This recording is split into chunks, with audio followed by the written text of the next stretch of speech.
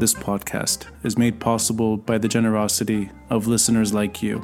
Kindly consider a contribution through Patreon or PayPal. Links are in the details box. Patreon is a monthly subscription that you can cancel anytime, and PayPal is a one-time donation.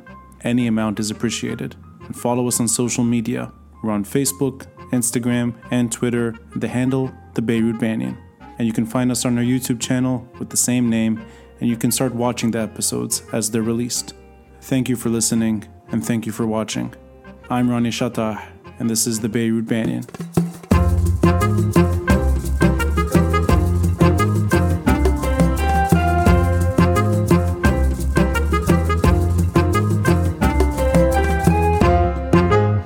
Before we jump into heavy terrain, I shall acknowledge from the start, Nadim Shehadi is now number one for this podcast. This is your fifth appearance. So I shall congratulate you from the start. And yes, you were there at the beginning, the first 10 episodes that I recorded before starting the podcast.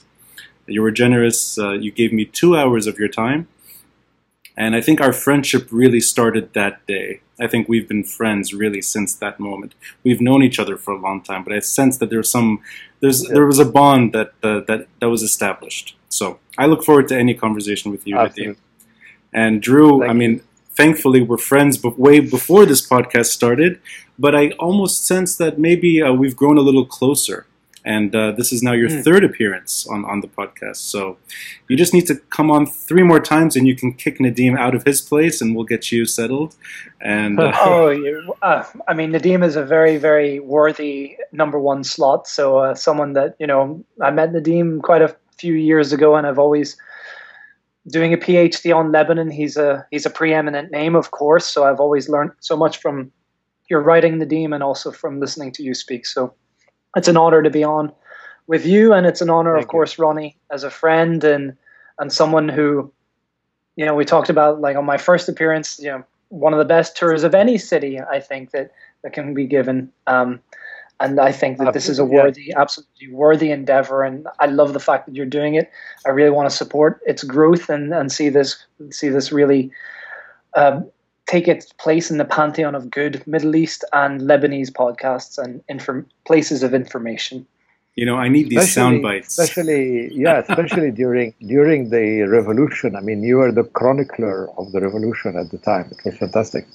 I was really happy, Nadim, when you told me that, when you would take your walks throughout Manhattan and you'd be listening to the daily episodes, sometimes 2 episodes a day in the middle of the protests. And I really appreciated that. And I didn't really pay attention to how many people were listening back then. The numbers grew exponentially. And they keep growing. It's almost like this year has been both very, very difficult and tragic in many ways. But in terms of maybe just wanting to reflect, and as you said, chronicle and document, I think, there's no better time to sort of capture all that has happened. Yeah. And it started in October, and here we are in September 2020, and the story keeps evolving. Gosh, yes. It struck me. September, yeah. Yeah, yesterday I did an episode with Dalal Mawad, and we both we're like, it's almost a year since the protest started, but what a year. I was thinking exactly, funny you should say that, I was thinking exactly the same thing. I looked out and I was like, it's September, and I thought, oh my God, it's almost a yearly anniversary from 17th of October. It's amazing how time has flown by. Yeah, and also a lot's happened, as you said. And also that I didn't realize it's been almost now, it's a month and 5 days since the blast happened. Everything's moving fast and a lot of things are happening. It's almost on a daily basis now. And when we spoke last time, I was sort of, we kind of covered terrain that I thought best to save it for later. We were doing that donations episode that I kind of did very quickly, and both of you were very generous back then, and international protection came up. I'm like, you know what? Let's save this for later. And I'm glad we kind of, in a way, it's timed to perfection, because the international story is now back, and it's not something I think we should shy away from. Maybe in the days after the blast, it was sort of, maybe the focus should have been rightfully so on the victims and the tragedy itself. But now there's a developing story. But before we get into that, I should also acknowledge that one of us is having a good time, and the other two are stuck in our similar situation. And Nadim, thank you for bringing that cricket with you from the Greek shore, if I'm not mistaken, near Athens somewhere. You're currently in Greece having a good time. I envy you. Thank you. I think all three of us should be with you. Yeah, exactly. We record the podcast from the beach next time. Absolutely. Yeah. And Nadim, thank you for teasing us before we started recording that. Could you hear the waves? No, we can't hear the waves. The next time we'll hear the waves. You know, there's a few topics I'd like to explore. And if it's okay, let's start with the sanctions, since that's maybe most present. Sanctions is not a new story in itself, but maybe the recent sort of pressure on non-Hezbollah members, Hezbollah allies, and that focus on corruption and potentially more sanctions being issued. And I don't think these are the only two. Let's start there. And whether or not this is a sustainable campaign against Lebanese officials or previous ministers by the U.S., or if this is just a sort of the swan song of the last sort of weeks of the Trump administration. I mean, I a lot of hypotheticals here, but I'm curious what you see, whether or not this is a renewed commitment by the U.S., or if this is just a sideshow that will sort of fade into the background. And in that, how much differing opinion there is between the U.S. administration and Macron and French policy, and just how much divergence there is on Hezbollah. So Nadim, let's start with you, and please feel free to go as far back in time as you'd like, because this is why I speak to you. So the earlier references, the better. I always appreciate your perspective. Well, I'm not very good on the contemporary. I read all these speculations about Macron wanting to play, the big game with the big guys, and the little man playing the big game. But I think they're all speculations in a way. I mean he's definitely trying to look like he has a international role with Iran, with the United States, with Turkey, with Greece, with giving instructions to Lebanese politicians. I'm not sure what the instructions are. I mean, I saw the paper, but I'm not sure it's what it really amounts to. Mm-hmm. I mean, if he's seriously recommending a government of national unity and consensus, then I think it's a huge mistake. I'm glad we're starting there, and I just interrupt you a bit, Nadim. You've made this point on several different channels, and recently in terms of just that a national unity government is the worst option right now. And I'm glad you're sort of starting Absolutely. there. Yeah. Can you expand on that? Why you think that what seems to be Macron's approach is probably the worst approach at this stage? Well, first, I'm not sure it's his approach. I'm not sure this is what he means, but this is how it's being interpreted also in Lebanon. So a national unity government means that everybody is part of the same government, which means that you have the conflicting visions sitting at the same table. It's like having Trump and Bernie Sanders on the same in the same administration, or so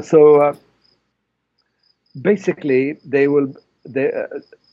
nothing will be achieved. They will block each other. It creates total paralysis. It creates, in a way, limbo in all the reforms and advancements and even in the appointments. And in the end, it creates a culture of compromise and corruption the. So I think that the problem in Lebanon is not. I mean, the bomb, if you like, this blast is not the result of corruption and negligence. It's the result of a system that's been paralyzed for the last 12 years, that's been under siege, and that's become rotten from the inside. That's what I think it is. So when people say, "Oh, it's the corrupt ruling class and negligence from unconscious people," it's too easy a definition on. So if I mean, you've lived through the last 12 years. I mean, we've lived through assassinations. We've lived through 2 very long periods of not having a government, not having a president, not having a prime minister, and not having elections. It was 19 months in 2006, 2008, and then 29 months before the election of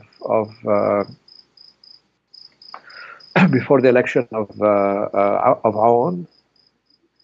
And each period of paralysis was followed by a compromise, which meant an encroaching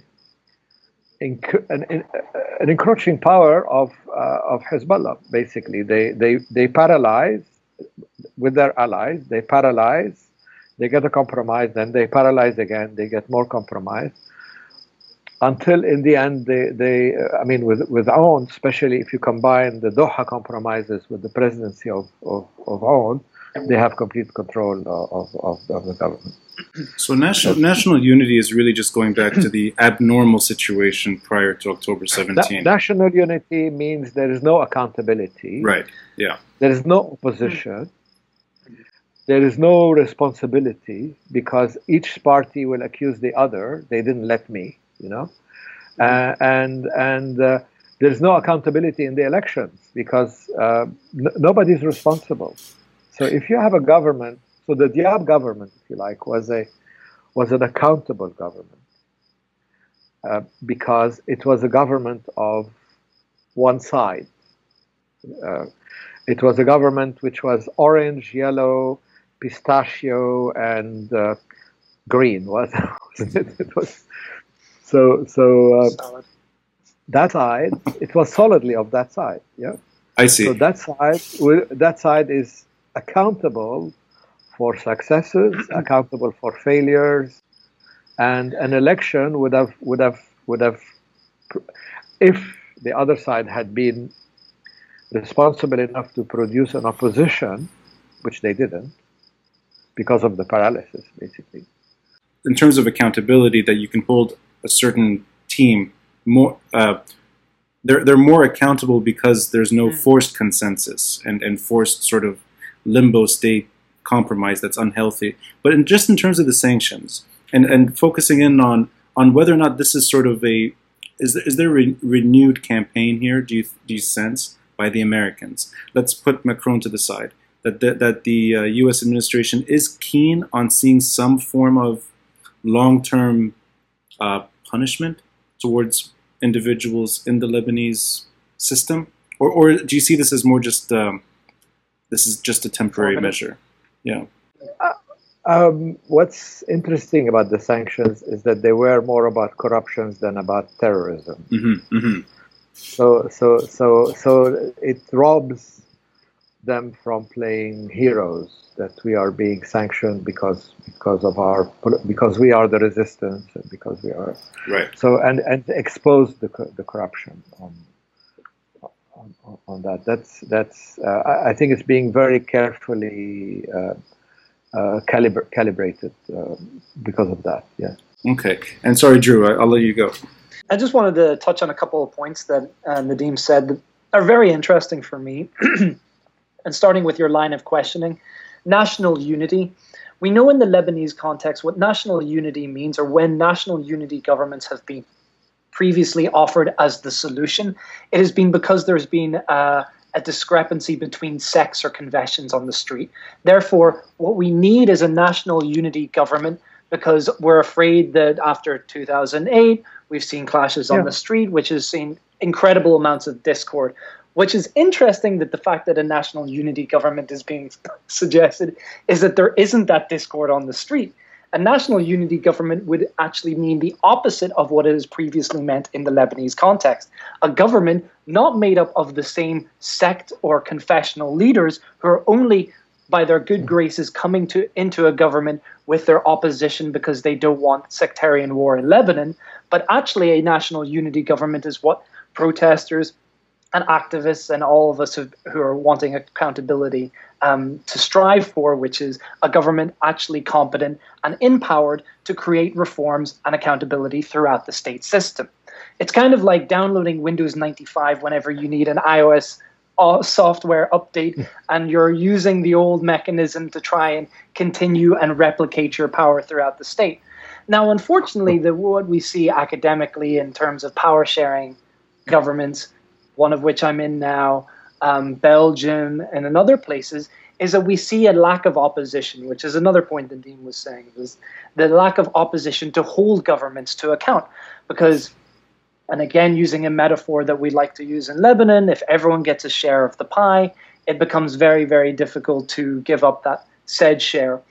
However, whenever you see successive governments who have used the horse trading and bartering to establish particular portfolios of ministries, as we see the finance ministry and other ones, it allows those groups to embed their actors. So again, I think that Nadim was right in the fact that we say there's been a shorthand for people saying, oh, it's the system, or oh, it's this particular issue, without actually accurately painting the full picture of why this system has become corrupted from the inside out. Because successive governments of national unity that have come about or risen up in response to discord, most oftentimes sowed by those particular leaders, has allowed them to replicate their own positions in executive governments and then to embed clientelistic networks throughout each ministry in which they've occupied successively over the different years. So yeah, I just wanted to jump in and just make that point. Well, there is a little bit more than that, because you don't have just successive governments of national unity. You have successive governments of national unity where one side has the veto power, so the paralyzing power, which is what they got in Doha. And exactly. the other factor is that, in case you haven't noticed, Lebanon is no longer sectarian, in the sense that Lebanon is not divided along sectarian lines. Lebanon is divided along very political lines. Sectarianism doesn't matter anymore, and you can see it on the street. People are saying we don't want sectarianism because they feel that they're not, that there's no longer sectarian. But in 2005, people split, or if you like, the cards were shuffled in a totally different way from during the Civil War. So and every community split between pro and anti-Syrian, even though it doesn't look like it among the Shias, if you like, but that's also because of the electoral pact between Amal and Hezbollah, where they form impenetrable lists. So they always get 95% of the vote. It's like Assad getting 97.6% of the vote. So every time. It doesn't mean that 96.7% of the people in Syria are pro-Assad. It's the way the elections are rigged. So but Lebanon has become much more divided along that line, along that divide, pro and anti-Hezbollah, pro and anti-Syrian, pro-Hariri, with the vision of Hariri, if you like, more or less. The enemies of 1976 are the biggest allies of post 2005, and it's not sectarian. So, and people argue within one family. And I think going back to that point, Ronnie, actually, you started by saying what to do with the sanctions. I think that the sanctions reflect this newer reality in Lebanon. The sanctions, and specifically who they currently target, reflect this reality of the street rejecting the sectarian discourse that has been peddled by the leadership. That corruption, as Nadim said again, the corruption rather than terrorism is the main cause for these sanctions.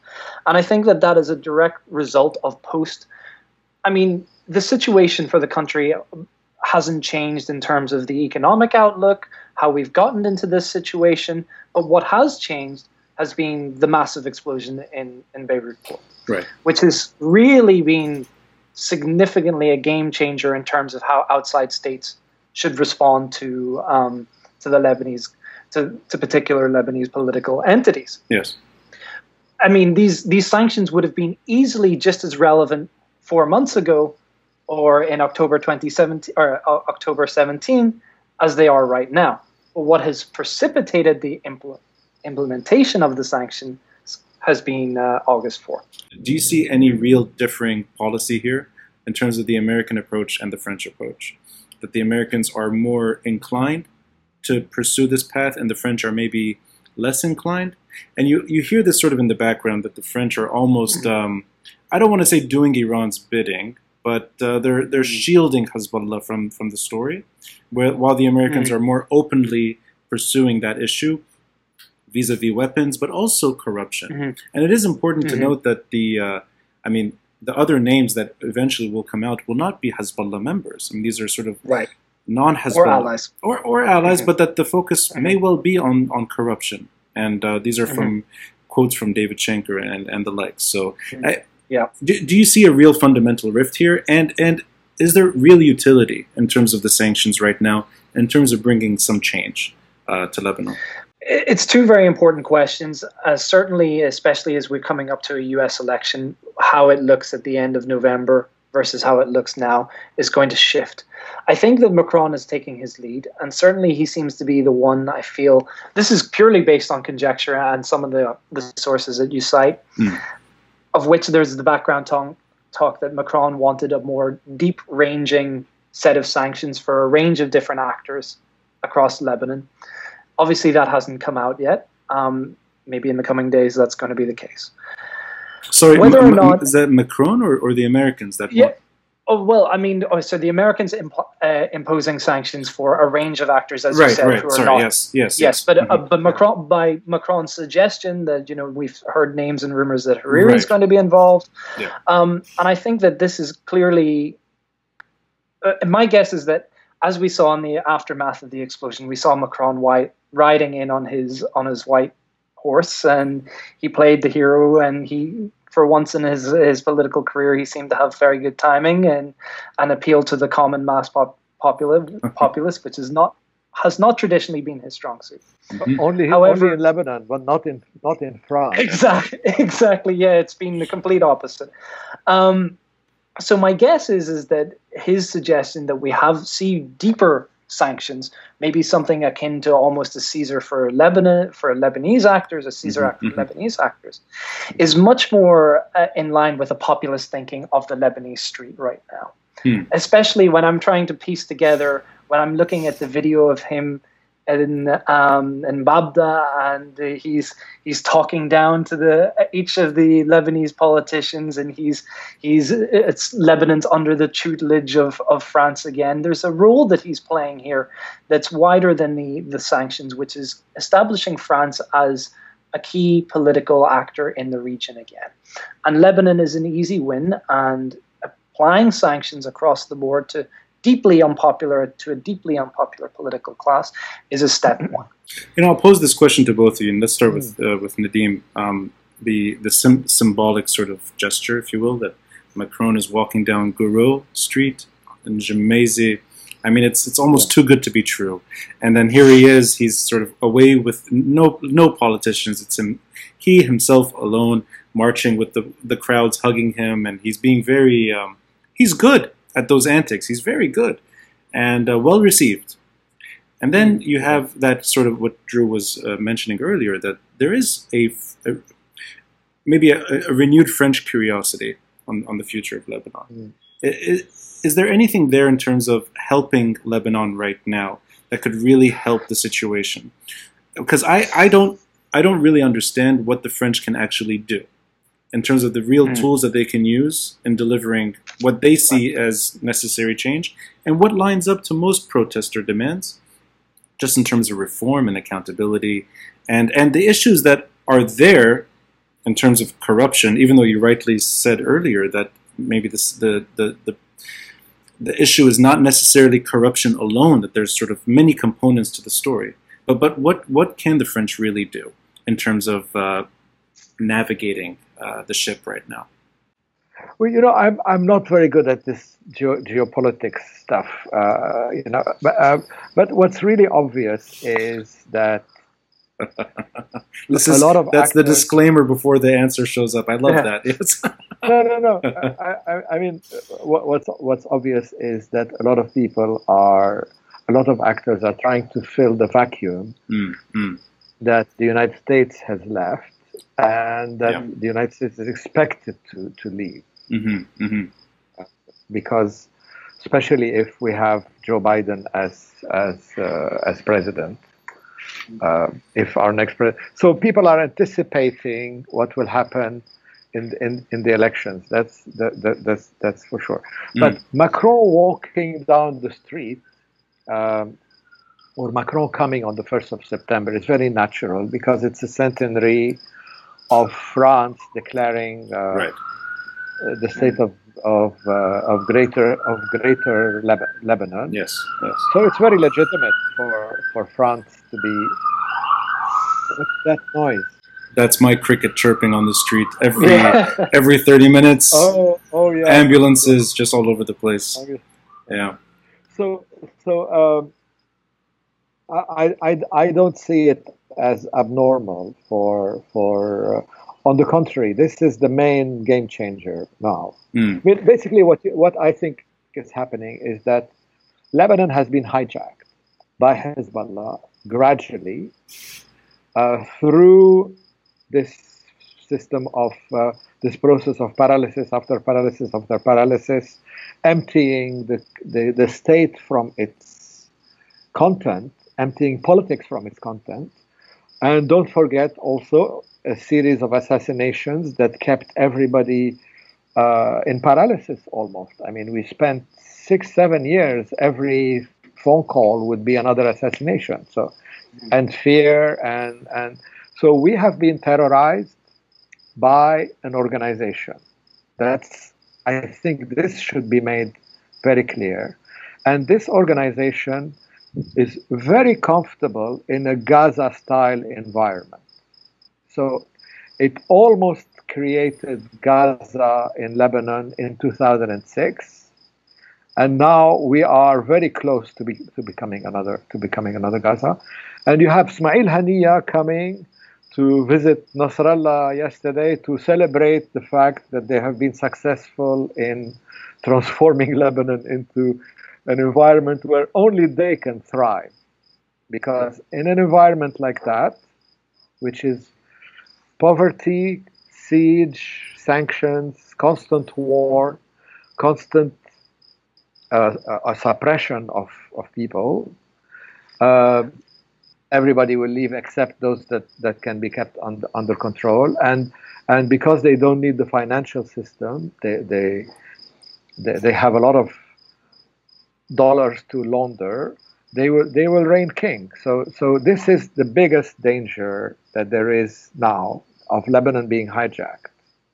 That's my view, and it's very symbolic that at a time like this you have France and the United States and all the Western powers descending on Beirut, because this is what I meant by international protection. Just Drew, if I can ask you just in terms of the tools available, and also echoing what Nadim said, that yes, the centennial, the French president is marching down the street. It's a very important occasion, and the French are flying their jets on our centennial, not our jets. Right. And there's a lot of French involvement, but they don't work.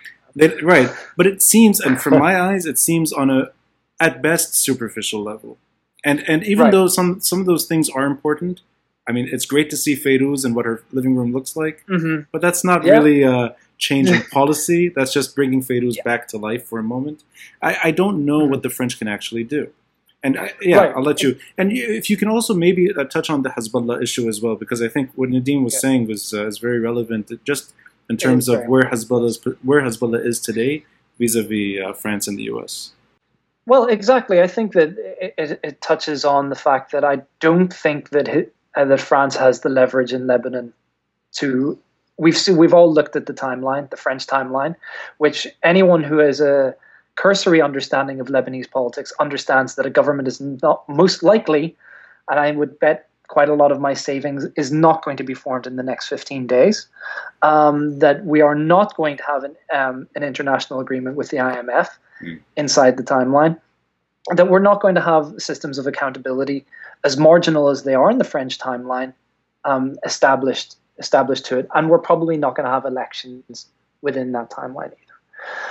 So at what point what leverage do we anticipate that Macron is trying to have? I think that you've already mentioned it in the fact that it's a political message, that he is struck when the iron has been hot, at its hottest, and it's most likely its hottest in the immediate aftermath of the August 4th explosion, hoping that this popular wave, this is my anticipation, that the popular wave of discontent at the current political leadership has allowed him to come in and effectively play the role of the international community. I would push back slightly on the international community has not descended on Beirut.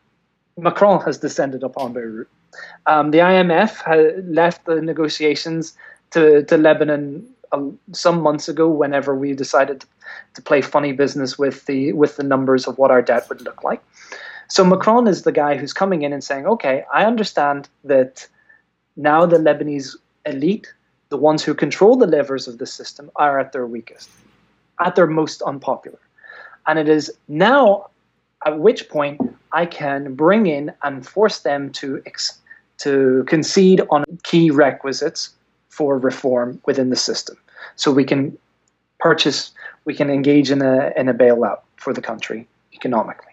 That's how I read it. Yeah. What leverage I think going forward, and I think that Nadim already said it and you already mentioned it, is that Hezbollah, who is the most powerful political actor in the state, controlling most of the entity of the state, such as Nadim said, robbed of its relevance and meaning, is able to operate in crisis regardless, is not beholden to an international bailout, is not in need particularly to function with an international bailout. So if the most powerful actor on the ground is not requiring the large economic carrot that is being held over the Lebanese politicians, which every other actor in the country needs, then what are the chances that they can be brought to the table and forced to accept some of these international prerequisites? I don't see, like you, I'm very skeptical of the leverage that Macron can bring in this situation. Is that leverage that the Americans can apply, even if it's behind the scenes? And I mean, whether it's the sanctions only or other moves by the Americans. With the sanctions at the moment, it seems like, okay, well, we'll hit key allies in the pockets. So if the country continues to economically disintegrate, these particular actors won't be able to free up their foreign assets and be able to leave the country and enjoy or certainly bring in money so they can enjoy their island of paradise within Lebanon while the rest of the country is crumbling around it. However, I feel that isn't anywhere near systemic enough to really grapple with the problems that Lebanon faces currently. As for what they could do, it's not my area of expertise, but you certainly could see maybe a deeper ranging set of sanctions on the whole political class. Perhaps maybe that might necessitate a real coming to the table. But at the same time, you still have the problem with Hezbollah, who's still able to operate in these functions. And I didn't think of it until Nadim mentioned it. But yeah, that's certainly how I think the situation is most clearly playing out on the ground as it is. And I'll ask you, Nadim, and this is just speculation maybe, I'd like your opinion on this, that do you sense that there's a differing of opinion within the U.S. administration on how to approach the Lebanese issue? Because it seems rather odd that somebody like Gibran Basir, who's sort of now perhaps going to be on a list hasn't been on any list before. Or for that matter, that the Americans have been very slow to addressing this issue, and it seems like Hezbollah to them is no longer the issue that it once was, regardless of administration. I just trying to maybe pick your brain on where America is right now. Not every crisis is reversible. That's the other thing. People are talking about the solution. There are situations which are totally irreversible, and we could be in a totally irreversible situation. If Beirut is no longer a place which is an open city with an open society where there is freedom, it can disappear. Lebanon represents a vision which is in tune with what the old Levant sees as the ideal type of society. It's not nationalist, it's free, it's minimal government. It's more like the Riviera, if you like. That's the and you had you had all the talents of the region. I mean, if you mention any institution in Lebanon, I can tell you who built it and who constructed and where they came from, and whether they came from Aleppo or from Homs. Yeah. I mean, the banking sector, Homsis and Aleppans, and the financial expertise of people who came from Alexandria and Cairo. Let's say that trend is happening. Is there anything that could reverse that trend beyond Lebanon's borders today? It could even be trying to secure an IMF negotiation. It could be sanctions. It could be Macron's ideas. Is there anything there? Right. I'm going to just quickly bat a question back at you to jump off. What do you see the biggest problem with Lebanon right now? That's to me. Right, single problem, right off the top of your head. I mean, I will say this until I die. I think Hezbollah is the reason why Lebanon is in its current impasse. That does not negate every other problem that exists in Lebanon. Sure. But I think the burden goes on them in terms of where we are right now. I sense that group has delivered us what the Syrians couldn't, which is the complete subjugation of the Lebanese state. Okay. And if that's a magic wand, so if we could wave a magic wand and they could disappear, that might be helpful, right? Well, it would let us. Sorry, the point I'm. Yeah, no, it would let us focus on the issues that really matter, and we can't get there because of one group's capabilities. But sorry, right. But yes, so I agree with that entirely. But the problem I see going forward is that in what future can any viable activist, young politician, secular or otherwise, coming up in Lebanon, at what part does the Lebanese state offer anything to the people already living there? It offers almost no one's the state. Sorry, no. What can Lebanon, living in Lebanon, the experience of living in Lebanon, what does it offer any Lebanese right now? I mean, very little, if anything. Right. Yeah. Okay. And so my worry is that we see, obviously Lebanon has always had a brain drain. Always. It's a country of net outward migration. Generally, we've Lebanon, seen successive civil wars. We've seen locust hordes. We've seen significant brain drains throughout Lebanon. We've grown a very strong diaspora. Okay, that has crucially underpinned through remittances the economic system, largely upheld the economic system, right? Or it's certainly played a significant part in upholding the economic system. We've also had a higher education system that has been effectively the best in the region, that has continually produced international class students across a range of disciplines.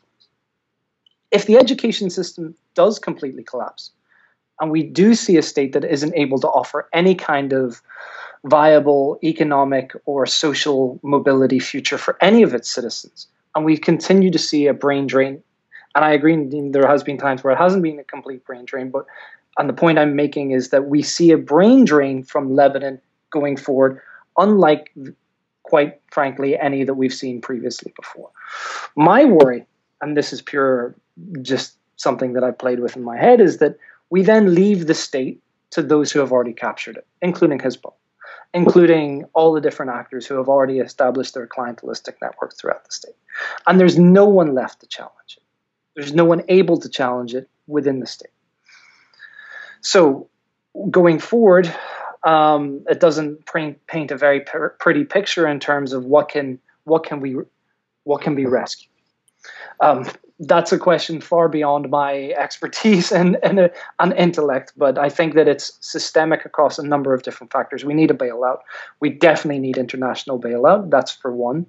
And we need to start setting up a system of accountability. And quite frankly, elections as soon as possible, while our politicians, the embedded politicians, are at their lowest popular ebb. Maybe we start to get into some of the institutions. Nadim, I sense there may be some disagreement there, but I'd like you always. to... Always. Always. As you no, but let me, wouldn't be any fun. No, but let me tell you. I mean, what Drew has given us is in a way true, in the sense it is the true perception. Lebanon is not a country that has brain drain. Lebanon is a country that has benefited from the brain drain of other places. The phenomenon of immigration is a universal phenomenon in the Mediterranean and in Eastern Europe. I mean, the Poles, the Hungarians, the Slavs, they go anywhere and you'll find Italian communities and Greek communities, and the difference is that Lebanon has been able to attract them back. They didn't go and totally forget about, because the key is whether you have a society or a state that provides you with freedom and with protection for your property and where you can live in relative freedom. Basically, that's the key. I think that's the key issue. If there was no freedom in Lebanon, if there was no state that could provide this, then no elite from the region would have come here, and no immigrants would have come back.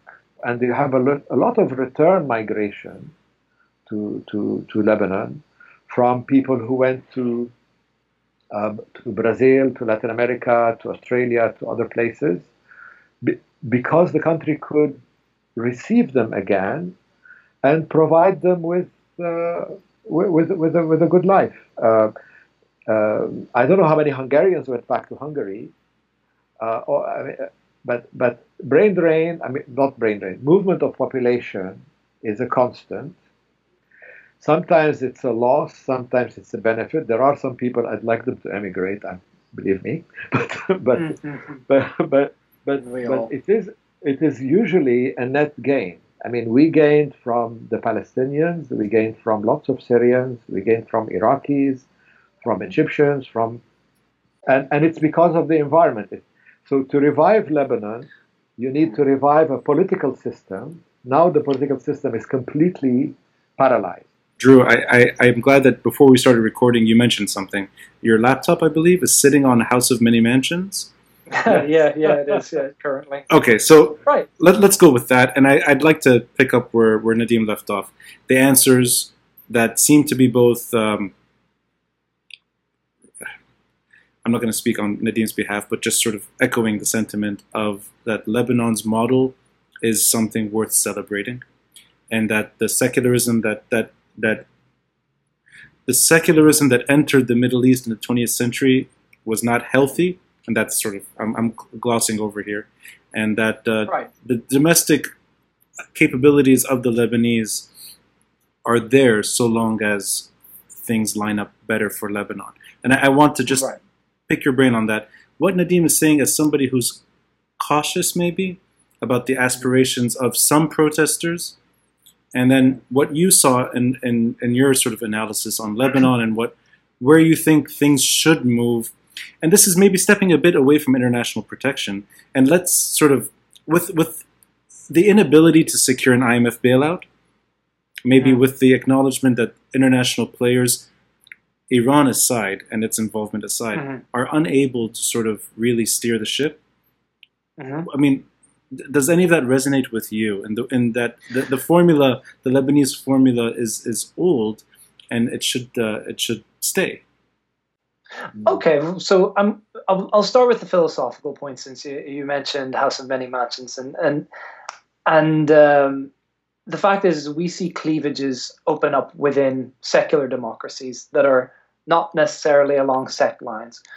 We see the difficulty of struggling with historical pasts in well-established liberal democracies. We only need to point at the issues of race today that emerged within very, very prominently in the US and the UK, and a reimagining or a retake, or not a reimagining, a reversioning, not even a reversioning, an acceptable amount of protest directed to trying to actually equalize the record of what some of these Zions of the state had actually participated in, things like slavery. So we're always in contention, right? Even in secular states. And this is where I certainly would agree in the fact that my topic matter, looking at consociations in a comparative sense, consociational democracies, power-sharing democracies, confessionalism, power-sharing in the Northern Irish accent, however you want to define it, are off, and I would consider myself a critical defender of the system, is that they're often labeled as something that is arcane, something that is based on immutable identities. But they don't operate in unison in exactly the same way that Lebanon does. My problem with the Lebanese system, and I think that there sometimes can be a misdiagnosis, and if I want to compare whenever I did my PhD research in 2009 and 2010 to doing recent power sharing research in Lebanon in 2018 and 2019, I think that in 2009, 2010, there was a very, very clear outward expression that the system, confessionalism is the problem. We need secularism. We need a government in opposition. We need to leave behind identity and in the political realm. However, what I saw in 2018, 2019 was, and I don't think that this is purely anecdotal, and please, I'm not suggesting that this is the main shift, is that there was a better diagnosis or a deeper diagnosis of what problems were affecting Lebanon, which was, we appreciate that everyone can have an identity because, as we've just been discussing, that is the Lebanese project, a small area in the Levant that happened to create a social mosaic through successive inward migration of people seeking protection from secular government secularization in other places and Ottoman imposition at other times. That's happened to create quite an interesting cauldron of different groups and different perspectives. That is, for me, is Lebanon's strength. It's a land of refuge, and of course that's why we mention House of Many Mansions and the different perspectives on the state. However, and coming to the point that you're making is that, and coming into my research field, is that Lebanon's state has ceased to exist because it has become captured by a small cadre of political elites that have used their weaponized sectarianism as a means of difference and replicating their own power. That does not mean that we should automatically all become secularists the next day. That is not the root cause of the issue. The root cause of the issue is the state has been hijacked. The functions of the state have been hijacked. In Northern Ireland, for example, where we employ a power sharing system, there is some elements of clientelism that have crept in. But what we have is also very strong accountability mechanisms within the state function as well. Right. And not only we talk about accountability, but also I think that there is an important element of censure. Censure for our political class is more important than accountability because, again, as Nadim pointed out, corruption is everywhere. I mean, it's not a phenomena. And as Lebanese, we can become quite inward-looking and say, "Oh, we're the most corrupt," or what? We're not. Simply, there is corruption. or the best. Yeah, we're always center of the universe, the best winemakers, the best everything. Yes, but I mean, even comparing it to other states that I've worked in power sharing, like Burundi, Lebanon's corruption is not as deeply systemic as Burundi, for example. However, what we have is censure for politicians in power sharing systems that work more efficiently, like Belgium, than Lebanon. But we don't have censure right now because we have a strong political actor that we've mentioned that is deeply embedded in the state and is able to make decisions without or without other communities or other community leaders. It creates a system consistent of power. So let me Consistently powerized, and that's the important thing, is that we're unable to then vote them out, or we're unable to limit their ability because the state has been so captured. I'll ask both of you this question. Let me start with Drew, though, because I want to pick up there. Yeah. And I'll keep this very broad, and you can say what you want. Is there anything in terms of international involvement at this point that can help break that paralysis? And you take it whichever direction you want. This is not necessarily just Hezbollah, but that you can see a way for the outside actors to help break the paralysis, which you're both describing, which is the state of affairs.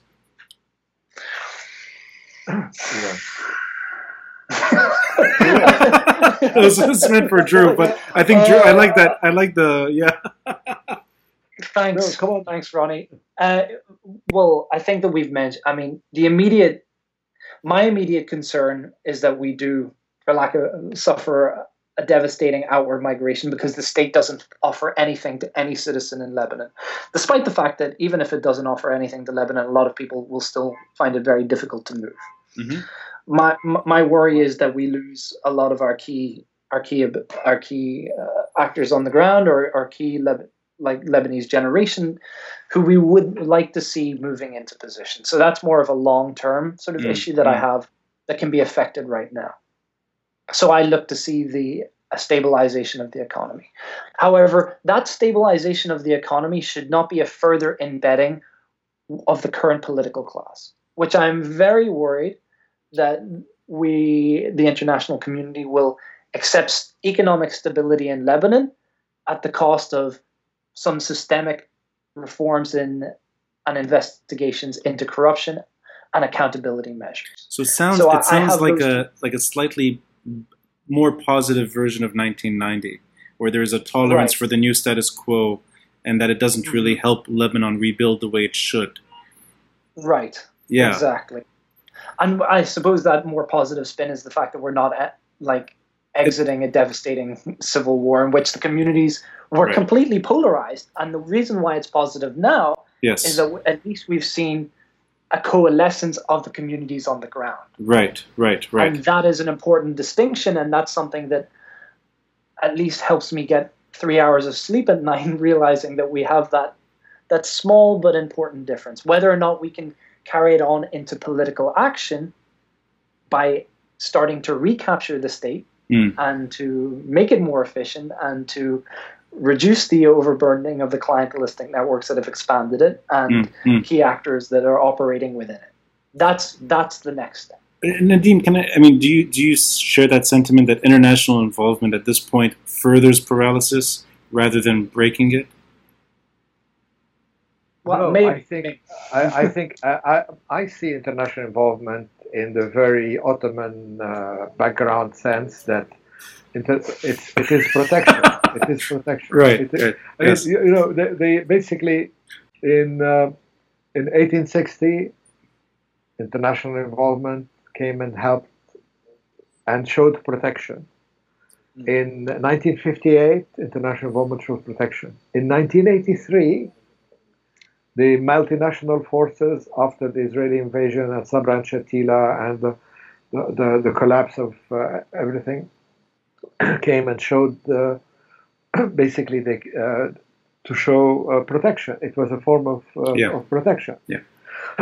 And now it's in 2004, after before the Hariri assassination in 2004. It started actually with a meeting between George Bush and Jacques Chirac, where Jacques Chirac was telling George Bush that we can mend our differences over Iraq, your thing, this democracy thing that you have. Maybe it's a good idea, but why not in Lebanon too? You've given Lebanon as a bakshish to the Syrians in 1990. Let's get Lebanon back into democracy. Why only Iraq? Yeah, so there you have 1559, and Lebanon under international protection through French, American, British, Western, the United Nations involvement, and the whole world came back in support of the protecting that little entity. Now, this is not to say that Lebanon is a disabled country that can only live through protection. Any small country like that has a choice. You either become a fascist entity, or if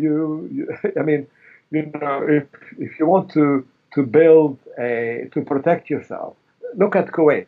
Yeah, if Kuwait wants to protect itself from Iran and Iraq at the same time, if it has to build an army strong enough to protect itself from both, it would be a totally different country, and I don't think it can even do it. It would have to spend all its oil money on creating the army and arms, and it would be a different type of society. It would be Kuwait enjoys American protection. When the American ambassador in Iraq blinked, and Saddam interpreted as a hesitation, Kuwait disappeared 3 days afterwards. You see, that's so protection is you can protect yourself through treaties, through allies, by diplomacy, you don't have to have an army to protect yourself always. Now the other thing is the IMF. The IMF won't resolve anything. The IMF for me symbolizes an international involvement. But IMF bureaucrats will be contented with a little deal. They give you a few billion, and you give them a semblance of a cosmetic reform thing which you will never apply, and then it will fail. What you need to get Lebanon back on track is to make sure that Lebanon gets protected again by the international community against what Hezbollah is trying to do. Now, this is not also, there is another very dangerous proposition. We don't want the United States or France to come and give us victory against Hezbollah. This is not. No. Right. This is not. We don't want the West to come and get one football club to win over another. We want to regain the place where the game continues. Lebanon is a place which can incorporate contradictory ideas. Drew, I want to pick your brain on what Nadim said. That kind of, I'm trying to see if there's any, with all the examples Nadim listed, is there any hope at this point that you could sort of recreate a situation where Lebanon does get that kind of protection, so that the issues that Nadim addressed can sort of reach a point where there's some harmony again among communities that differ and ideologies that differ too. Sometimes they're so starkly opposed to one another, yet they can live side by side. Yeah, and I think that in some of the examples that Nadim highlighted also highlight the weakness of the approach was that in a region like the Middle East, like the Levant, whenever we have different actors who operate within the local polity that are linked to the regional dynamics, sometimes whenever that external load or those external rivalries become too great, it reflects inside the country, which is always a particular problem. So in very, very many ways, this is the tale of Lebanon in the region, of course, is that it's not one of the key captains of the ship. It usually goes along with the prevailing winds.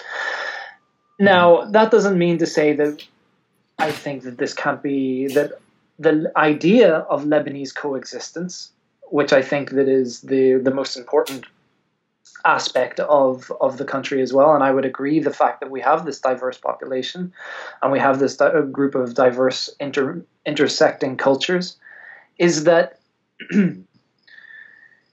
whenever we have a state that, okay, so again, that is able to make treaties as a state, as a singular polity, or as a polity that may have internal disagreements, but then communities don't seek their own international protection as individual communities.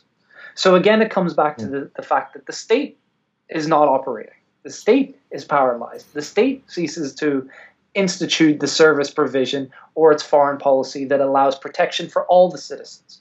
So under those circumstances, individual communities at the sub-state level have to seek their international protection themselves, which brings them more likely into conflict with a other. Right. And then if those external loads become greater, or those external regional geopolitical rivalries increase, if you as a sub-state collective community have hitched your wagon to a particular actor who then becomes into conflict with another community's actor, you're more likely to create... Drew, that's really, really well said. I don't think I've ever heard it sort of described in that way. So that there is plenty of international protection in Lebanon. It's just not at the state level. It's not where it should be. Exactly. Yeah, but there is another caveat I want to say about the Lebanon, about Lebanon, which is probably different. It's not so different from Ireland, but Ireland is very special. I've been to Belfast. It's and the solution is very different, because your solution in the Good Friday Agreement is not a solution of principle. It's power sharing according to power. So it's sensitive to demographic change. In Lebanon, the reason why we haven't had a census is not because we are afraid of blah, blah, blah. It's because, in principle, we want the country to be shared between those communities, and size doesn't matter in the size of the community. I mean, doesn't matter. Lebanon will always be, I mean, the Druze will always have a place because of their historic importance. The Armenians, the Maronites, that's the principle. That it's not how many. It's not the demographics that determine the. But the other thing is that generational changes. I mean, there was, in my grandparents' generation, the most important thing was nationalism. In our parents' generation. In my generation, it was religion. In the next generation, it seems to be gender. I don't understand it completely. but they are more exercised about gender than they would be about religion or nationalism. Yeah. You know, Nadim, so things change. Things change. You have a special place. Sorry. Go ahead, please. Go ahead. The new generation in Lebanon is not exercised about religion or about sect. They are genuinely non-sectarian. The new generation. Yeah, that is true. And they are. Because their parents were sectarian. I mean, the split during the Civil War, and people react against their parents. But they have to. But this doesn't mean that the whole system should be rejected. The reason why sects can live together in Lebanon is precisely because there was less tension between them through the power sharing system. You know, Nadim, before we're going to wrap up with neutrality. I won't keep you guys much longer. I know I've overstayed my. I've taken too much time. But I will say one thing, Nadim. You have a special place in my heart, because I don't know anyone who can make me reassess my emotions towards things like sectarianism, fears of revisiting the census. I never heard anyone describe the census as that sort of point of harmony that no one wants to go back to, because it's like I've never heard anyone do that. And you found a way to take the division from nationalism and religion to now the gender stuff that's happening. Gender, yeah. Well done. You're good. You're really good. Maybe the next census will be about along gender lines, I think. So, I mean, I certainly think that it's very eloquent. I wouldn't entirely go along with the fact that, especially the differences between Lebanon and Northern Ireland. I think that there are fears over demographics manifest in different ways, but I definitely think that they're certainly evident in both states. But sorry, Ronnie. No, sorry. Yes, go ahead, Nadim. If you look at, I mean, we're in the centenary of Lebanon. Yeah, 100 years ago, when Greater Lebanon was created, the Shias didn't want to join. There was a slogan which said "Hikmet Turkey, wala hikmet Kirki." Yeah. The Sunnis didn't want to join. Tripoli didn't want to join. The Orthodox didn't want to join. In the end, Lebanon has built quite a cohesive national sentiment in 100 years, gradually, without it being imposed through Ba'athi style, wearing uniforms in schools and singing hymns and all that. If you look at the new generation, they are amazing. They're pretty nationalist. They're pretty cohesive. They're pretty non-sectarian. This is the success. You know what's striking? I think that's very important of the project. I mean, they are a proof. But I'll just add to that. I agree with everything you're saying about that. That the cosmopolitanism that you're describing is consistent. It hasn't dampened. If anything, it's expanded over the years. Even despite all the sort of that we always talk about a bubble that's shrinking, but the fact is that bubble is still there, and that's something very special about that part of the world. Except that the environment has become so toxic that there's the breathing space is no longer there. You have that sort of the sentiment without the state, and that's I think that's where the tragedy is. That these we have the nation, but we don't have the state. Well, it's the same in Iraq. In Iraq, they are now revolting against the institutions of the Revolutionary Guards in Iraq, against the militias of Iran in Iraq, which are the same as Hezbollah, which have totally hollowed the state from its. So in a way, we're not the only. We are suffering from a problem that is the same in Gaza, the same in Syria, the same in Lebanon, of course, and in Iraq and in Yemen. That's yeah. So you want to go to what was it again? No, I'd like to wrap it up with just a brief discussion about neutrality. And I think, I mean, it sort of comes, it's re-entered. I mean, it's always there in the background, but when the patriarch sort of brings it up, it kind of makes news, headlines, and then it kind of fades again to the background. The Babda Declaration not too long ago, it sort of resurfaced and then went back. Sure. And then it's always there. It's always in the discussion, and that there's always an attempt at some form of neutrality, and then there's a very harsh reality that the state cannot be neutral. And that this discussion goes further, saying that no state can actually be neutral. Even a country like Switzerland will have to deal with its neighbors in some way or another. But that's the best case scenario. Lebanon is on the complete opposite end. It's a country that yearns for something like that, but is in really the wrong neighborhood to achieve that. But I want to talk about neutrality. Yeah. Maybe let's start from where we are right now, and whether or not neutrality ever really existed in Lebanon. And we can go back, we don't have to just talk about independent Lebanon. Go back earlier. I'm talking now in sort of modern Lebanese history.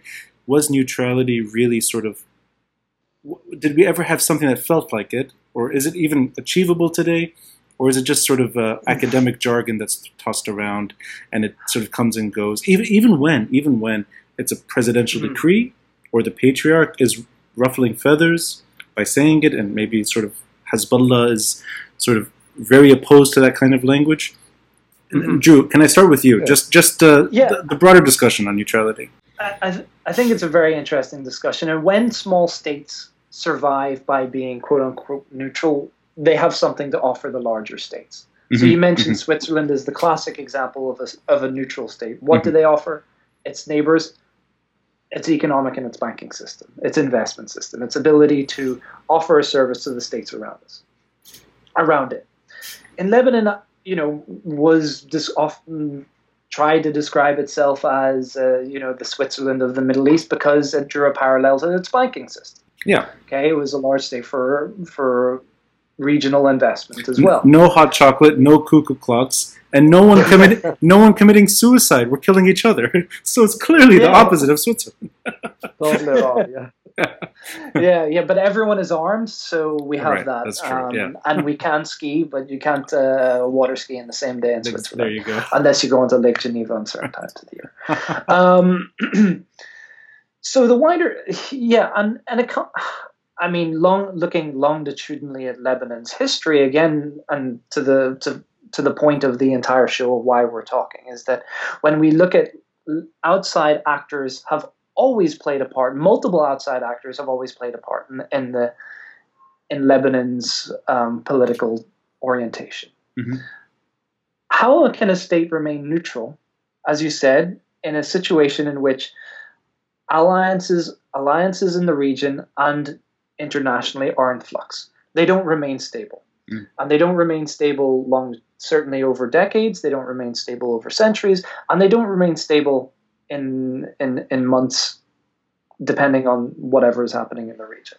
When we see, effectively, for example, Lebanon's own civil war helped.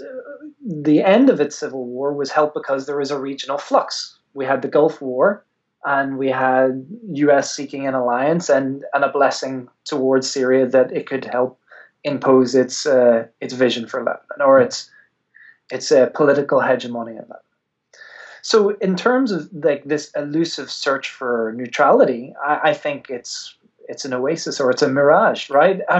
This is not something. I think it's something that is naturally emotionally understandable to reach for, because we live in a region that is geopolitically very, very important, okay, to large international powerful actors. And this is, again, I'll maybe compare Northern Ireland and Lebanon, is that, and I mentioned this on the first appearance in your show, is that Lebanon is in a strategic hub. Mm-hmm. Mm-hmm. It's located in the Levant. It neighbors Syria and it neighbors Israel. And it's larger, and it's those sub-community actors usually apply their allegiances to actors who are operating in their region in rivalry or in antagonistic relationships with other actors in the region. Mm-hmm.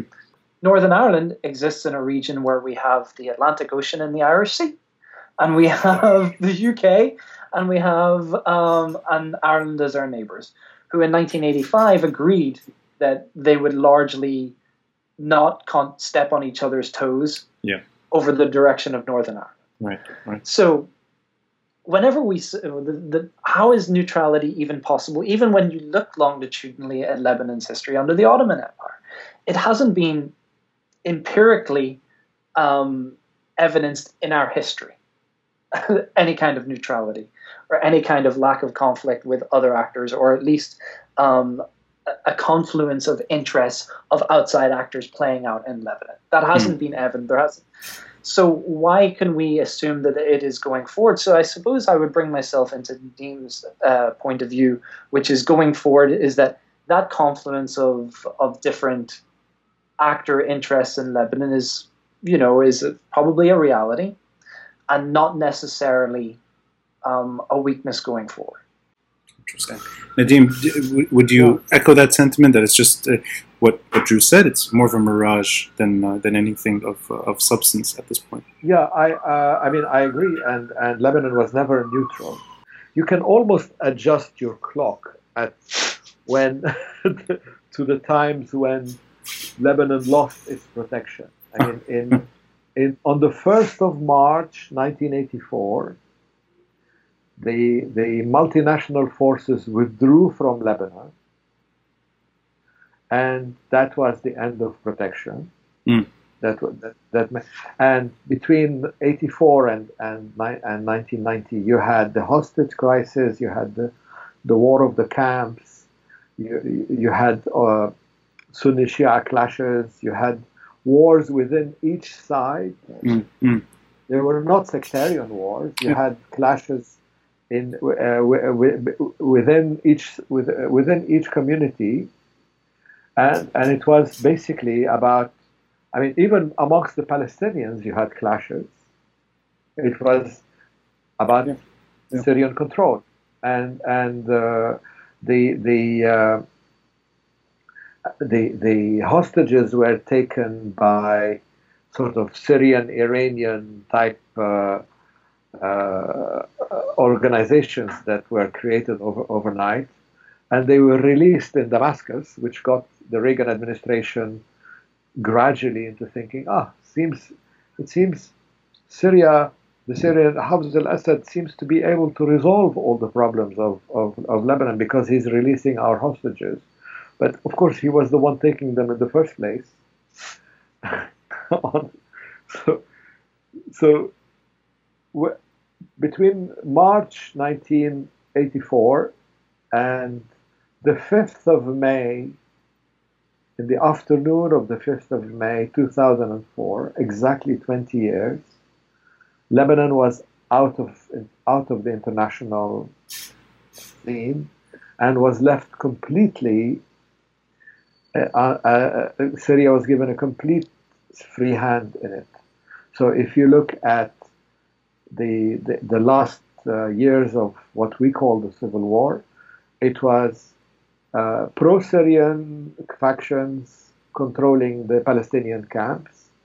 It was fighting between two branches of the SSNP, two branches of the Communist Party, two branches of the Organization of Communist Action, even two branches of the Murabitun, the Fatah branch versus the Syria branch. So it was gradual Syrian, and the Syrian army surrounded every single town in Lebanon. Zahle for 3 months, of Zgharta, Ashrafiyya, until they kind of surrendered and made a deal. It was gradual Syrian takeover and gradual changing of the system in the 90s with the building of this monstrous army we have. Why do we need an army of 70,000 people? I mean, it's 20% of our budget. Well, education, I think, is 33% or something like that. But that's let's say the broader goal of trying to remove Lebanon from its regional environment, and in terms of crisis and conflict, so that the ripple effects don't reach Lebanon. And No. let's Not give remove you. I mean, you have international protection means that the powers in the region that are able to cause problems in Lebanon, like the Iranian Revolutionary Guard, like the Ba'ath Party, like whatever, are told very clearly, this area here is off limits. Is off limits. Yeah, you just leave the Lebanese. That's what kept Lebanon afloat and free and prosperous. But it was international protection. I'm curious, Nadim, when did that situation actually happen in Lebanese history? I mean, when was the? 1860 was the first instance. Okay, yeah. And there's a lecture by Philippe Ta'la, who was our foreign minister for a very long time, in the 1950s, where he discusses neutrality, and he says Lebanon was never neutral. We were always protected by the West. And in fact, before World War II, it was the protection was France and Britain, during World War II, the Lebanese elite sensed the change of international balance of power, and that the United States was the new power on the scene, and they consciously sent an ambassador to the United States that would build the protection for Lebanon from the United States, and it was Charles Malik. Okay, so let's say there's these two sort of differing approaches. One is international protection, which Lebanon experienced in different stages, to different degrees, and then neutrality, which is a byproduct, it's a consequence of a certain level of international protection, but that the two don't necessarily overlap all the time. Is there any situation where you can actually deliver enough protection where neutrality becomes the sort of the go-to policy within Lebanese circles? And I'm going to use an example here. Let's say something like Austria in post-World War II, Cold War Austria, that the Russians and the Americans sort of agree that Austria shall remain neutral. So that's two things at once, that they're guaranteeing a domestic approach that will serve Austria's interests well. I think it's the name. It's the name of their constitution. It's the Treaty of Neutrality. So that's even their constitution. It's embedded. Finland also, to a degree as well, a country that remains neutral, bordering the Soviet Union, and it's neutral throughout the Cold War. And maybe a bloodier example is Bosnia, where the country sort of was forced to adopt a policy. Perhaps Kosovo today, now more than ever, but this is following international intervention. But are those absent from the Lebanese story altogether? That you can never have that kind of situation develop in Lebanon, where you would want to see something like those other countries surviving either some chaos or more chaos as a result of war, where Lebanon would be shielded to a degree. Let me start with you, Drew, on that note.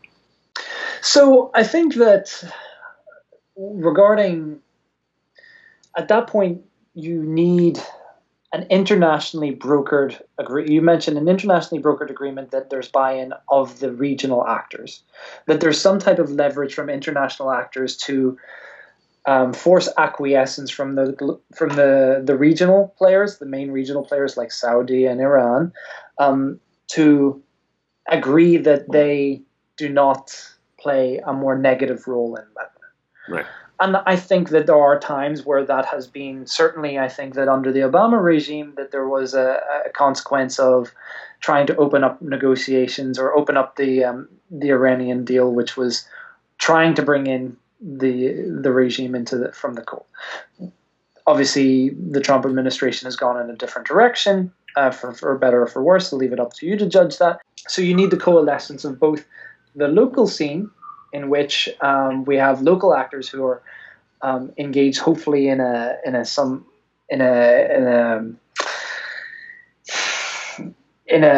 fair polity, or at least feel agency on a local polity.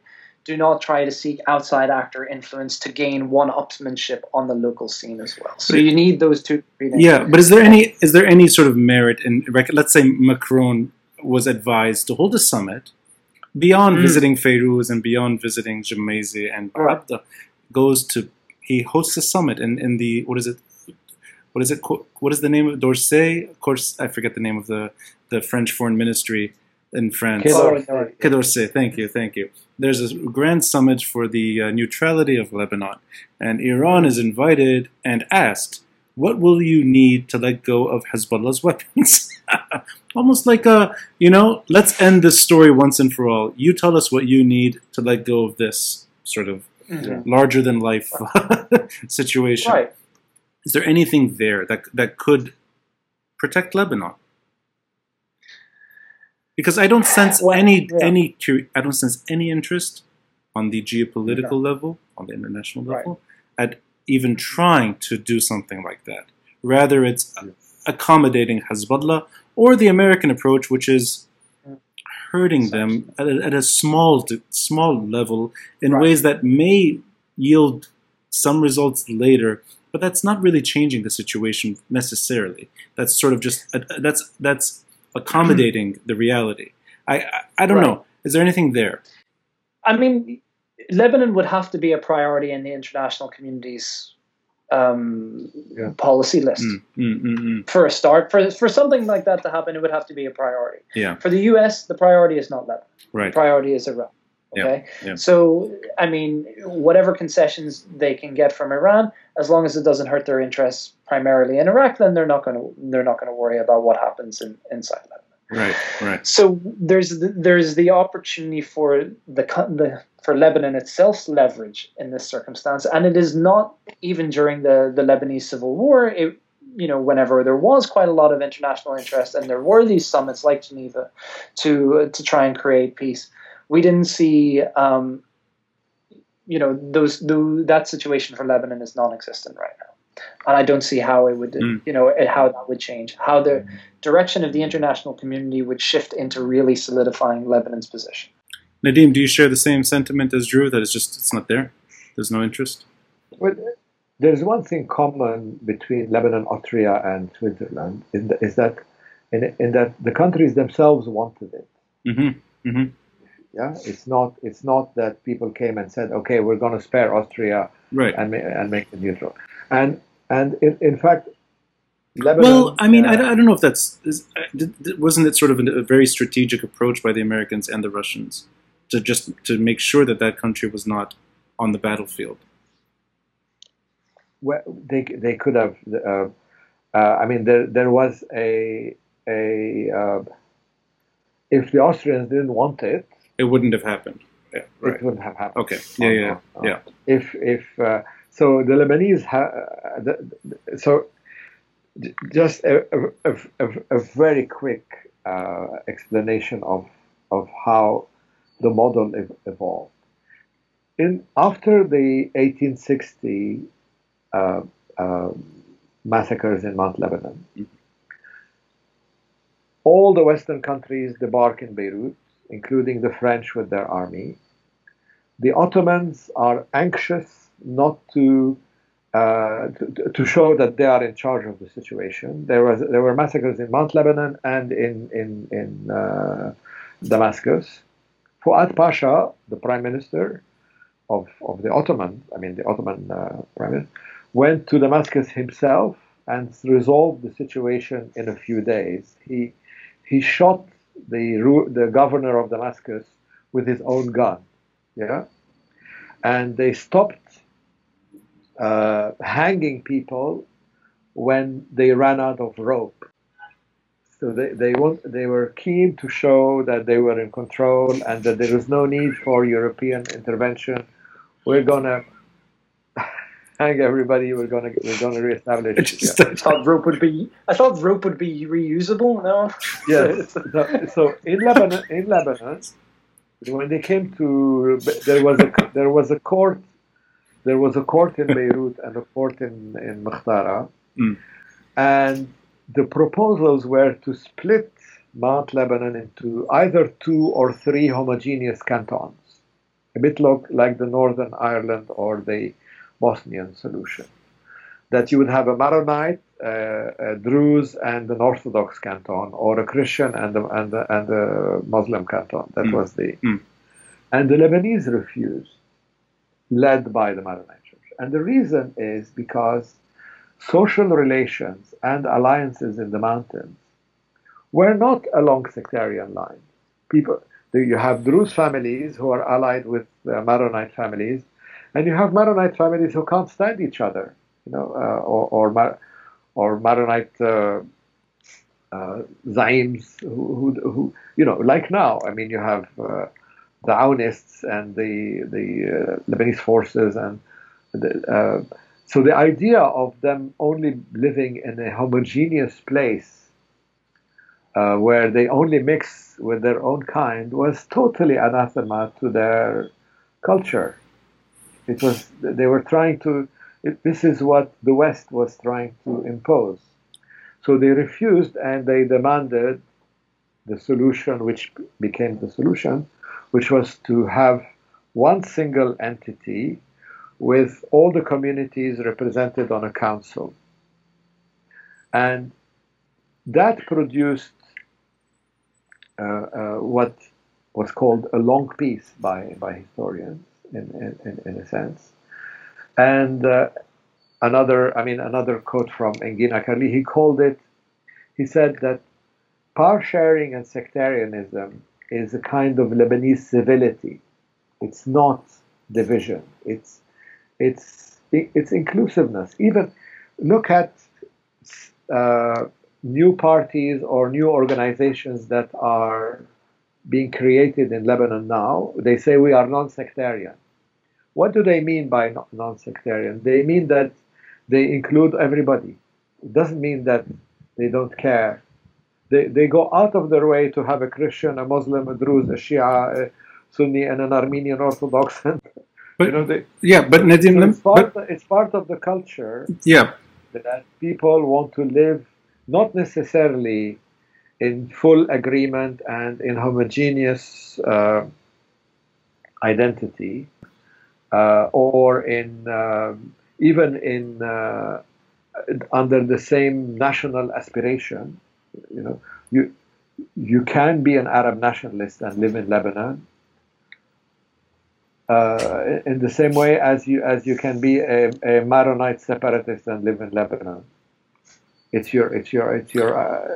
But going with that, and just what you're saying is, in a way, that the Lebanese are more deserving of neutrality. They really want it. That they're so good. If they don't want it, it will disappear. Right, but then the question is, if this is a population that is so cosmopolitan and so diverse and so eager to remain mixed in the 1860s or today, there's no real appetite for ethnic division the way we've seen in other examples. We don't see a return to civil war, even though perhaps all the ingredients are there. There's no return to civil war. That there's a population that is desperate to still try and find a way to live together in some form of harmony, and a state that serves its citizens with some basic services and dignity. That neutrality, if there's any country that deserves it more, it's Lebanon. And then at the same time, that country cannot get there. Just in terms of international involvement, does it really come down to that? There's just no appetite beyond Lebanon's borders to get Lebanon to a better place. That you will not see an intervention the way you saw it in Austria or Finland or Bosnia or ex-Yugoslavia or Northern Ireland. And there are other countries too. That Lebanon is just off the radar. It doesn't seem to be of any concern, and that's why you don't have it as a sort of carefully crafted policy. Because I'm just curious why the patriarch can say it, the president can want it, the population can really desperately want something like that, and it doesn't happen. But that's what I mean that when I say that some processes can be irreversible.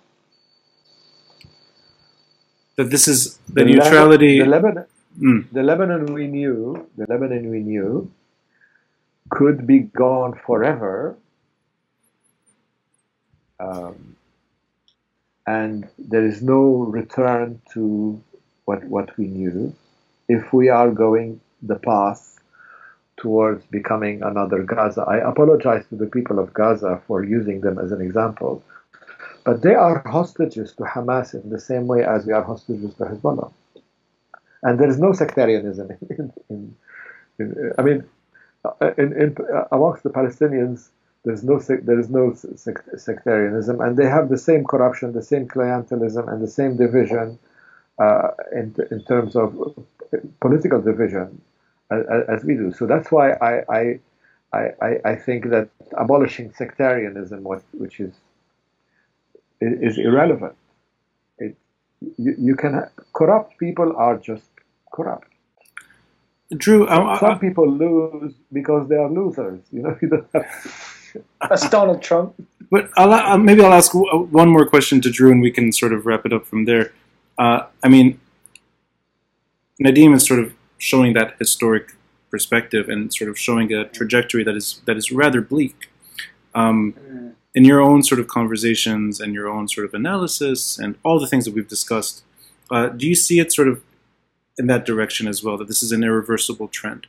and everything we talked about, and that Lebanon is sort of increasingly hopeless in that sense, and that to some degree, that it comes down to whether or not the Lebanese citizen today can make a difference or not with Hezbollah armed, and maybe it's just you have to wait until things change, so that there's no armed militia guiding state policy, and that could take. I mean, that we could all live our entire lives, and that won't change. The fact is that it's taken decades, effectively since 1990, and before 1990, during the Civil War, we have a political class. A lot of it was raised up or empowered during the Civil War that has embedded itself in the state over a series of decades. To reform and to move Lebanon to, I don't quite agree that it may appear irreversible now. The ship there's a lot of inertia. We've talked about the inertia of the Lebanese state with the particular client or the cartel who have their clientele embedded in the system. It's going to take a lot for that inertia to stop. This is a giant oil tanker it's not a speedboat. It's not going to turn around immediately. One or two street demonstrations, no matter how popular and how cross-sectarian or how cross-cultural they are, is not going to undermine the effective power that we see in Hezbollah and in other political actors. This is going to be a decades-long approach, and I will, for my contribution towards positivity, do not see it as irreversible, but I do see it as a very long, drawn-out fight that probably won't happen within our lifetimes, potentially. And going forward, so potentially it's probably irreversible for us to see the Lebanon that we want. Right. But my hope is that I think that, to be honest, Pandora's box has been opened. I think that it was opened certainly on October 17th. Mm-hmm. And it was very firmly thrown open on August 4th. I think that the game is up in terms of sectarian division. I think the game is up in dividing communities. We've seen that effectively our leadership does not have the best interests of, even as they claim and declare, of their own sect. And I don't think that cat is going back into, or I don't think that Pandora's box is going to close on that. That's a lived reality. And I think that that's something that the Zayim are trying to adjust to now. And whether or not we can continue the forward momentum to ideally to start capturing institutions and state institutions going forward, that's going to be the next step. And I would like to start seeing the changes in accountability, in reforms, and hopefully an election law that isn't gerrymandered to ensure the replication of the current political class. I want to say a few things here, but before completely wrapping up, I want to ask you, Nadim, is that whiskey that you're drinking? No, that's beer. Oh, that's beer. Okay, great. Yeah. Okay. Whiskey. I want to give you the optimistic scenario. Please, but yes. You go ahead first. No. I'd like to. Yes, please go ahead. The problems of Lebanon are the economic problems of Lebanon are very easy to resolve. The financial situation is very easy to resolve. The main problem is political. And the solution, I think, is already there, because there is already a revolt against Hezbollah and against the way they are behaving from within their own constituency, and that's the only way you can get rid. There's no way we can live with an organization like Hezbollah. That's for sure. I mean, Lebanon is finished with its existence in the way it is. I mean, with assassinations, with constant war, with, George Orwell's 1984 had a hate week. We have 4 hate weeks with Hezbollah. We have, it's just too much. Yeah, and so you need to rediscuss and this discussion can happen very easily. A new formula of how to coexist. You have to have the will to live together in order to live together. If there is no will to live together, then it's finished. Lebanon is not based on Lebanese nationalism is not based on common language or common ethnicity or common religion or common hair color or whatever. It's based on the will to live together. We have to recreate that will, and I think it's very possible, and that's how you will defeat an organization like Hezbollah. And the optimistic end is that the region is going that way.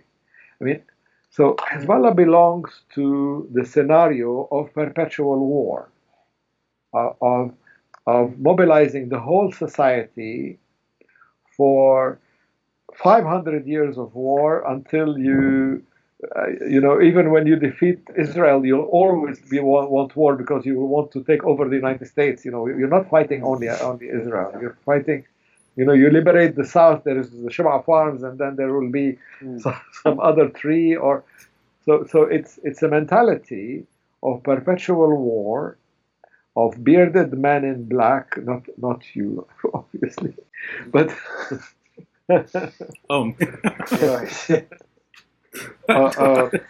who are transforming the whole region into a perpetual war situation, and I think I'm very optimistic because of the Israeli UAE deal, because it's in the right direction, and it's the will to have to move away from these wars which we've been in for the last 70 years.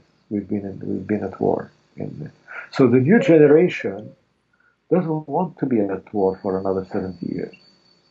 That's my optimism.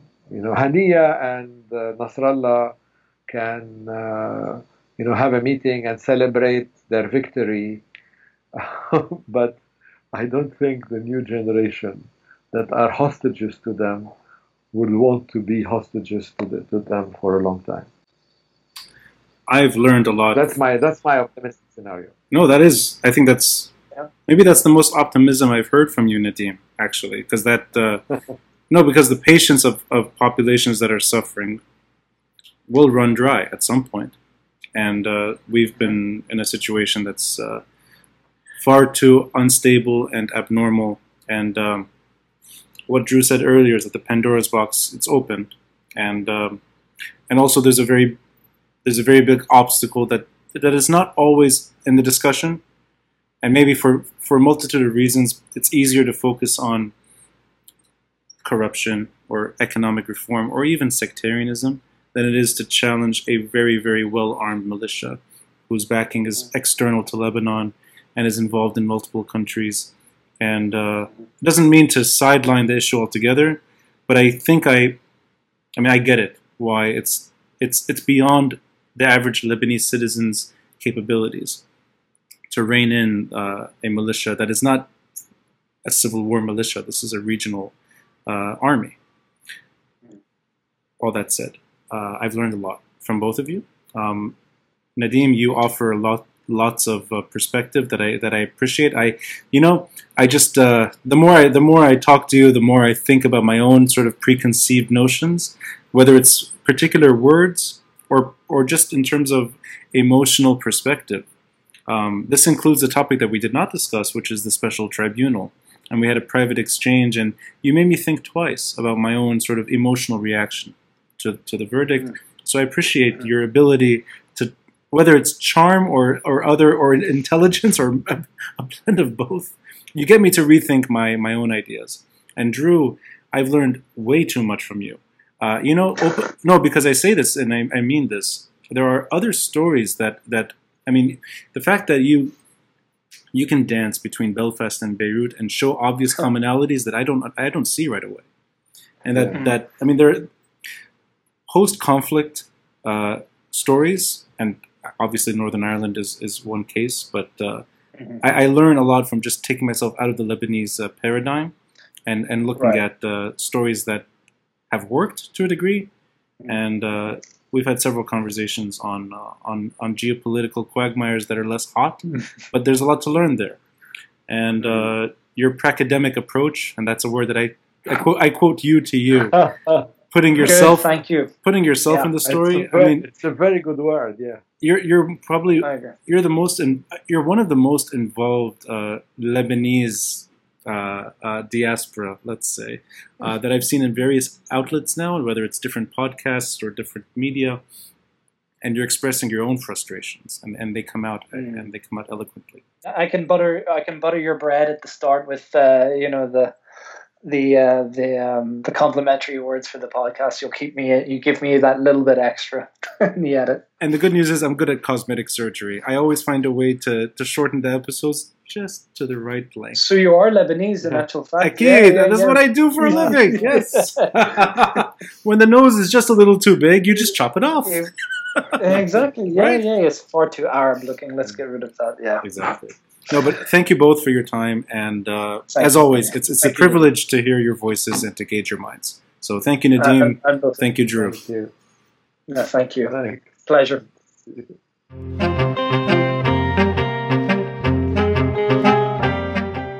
Thanks for listening, and a friendly reminder to help support this podcast by contributing through Patreon or PayPal. All links are in the details box below. Until next time, I'm Ronnie Shatah, and this is the Beirut Banyan.